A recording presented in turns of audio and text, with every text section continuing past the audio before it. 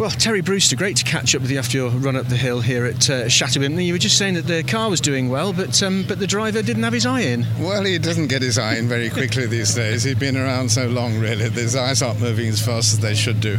Now, you're resting very casually against a fabulous-looking Lagonda here. Tell me about this car. It's got some history and set some precedent, didn't it? Yes, it has. In fact, although it's a 1937 car, it is actually rebuilt along the lines of the earlier cars than that, when Lagonda won Le Mans in 1935 with this type of Le Mans body and beat Alfa Romeos and Bentleys and all sorts of things and made them pretty famous, but they went bust in the end anyway.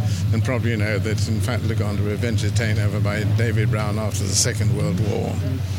It's one of those names which people remember but can't sometimes place, isn't it, the Lagonda?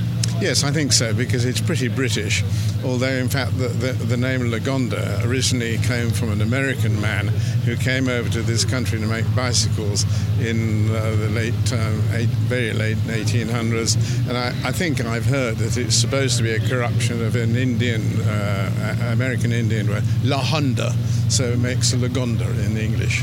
Now, tell me particularly about this car. It's a beast and a half, but it looks fantastic. This must be quite something to take up the hill.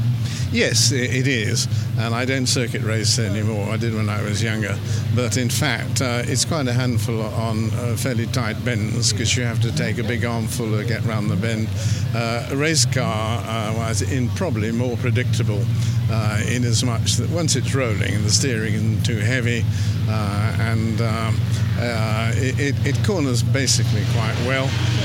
In its time, I spun it a couple of times. My daughter's driven it, she's spun it, and so, you know, it's handleable, and it's by and large a great piece I've had for 30 years. Now, you say 30 years you've had it. How did you come to get hold of this, and when did the penny drop that you wanted to put this in your garage? That is, as I say, when I was visiting London once on business, and my wife and I went to look in Coy's window, and there was this red thing winking at me, in fact I slept very badly that night, and Margaret said, "It's that car that's the problem, isn't it?" And later on that day I said, "It's bought." and what was the reaction from Margaret? Good on you. This is Margaret. You're just smiling. Yes, indeed. Telling her the stories, indeed. Now, interestingly for this, it's I guess a four-seater, which is unusual for a sort of race car, is it?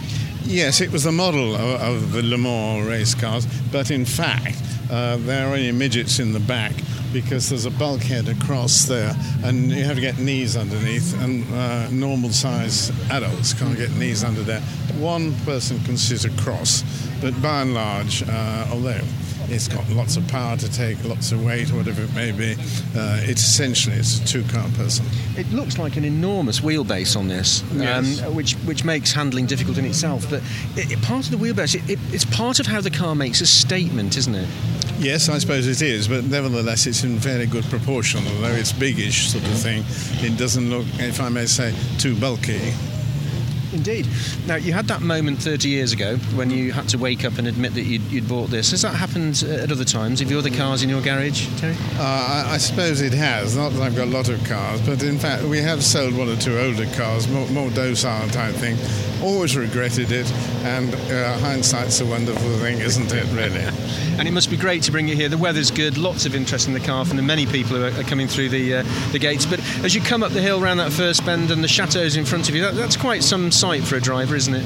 Yeah, but you don't have much time to see it. Not concentrating taking this up the hill, I'm not surprised. Fantastic, thank you for bringing it here, and great to catch up with you. Many thanks. Okay, thank you very much indeed, Steve. Thank you.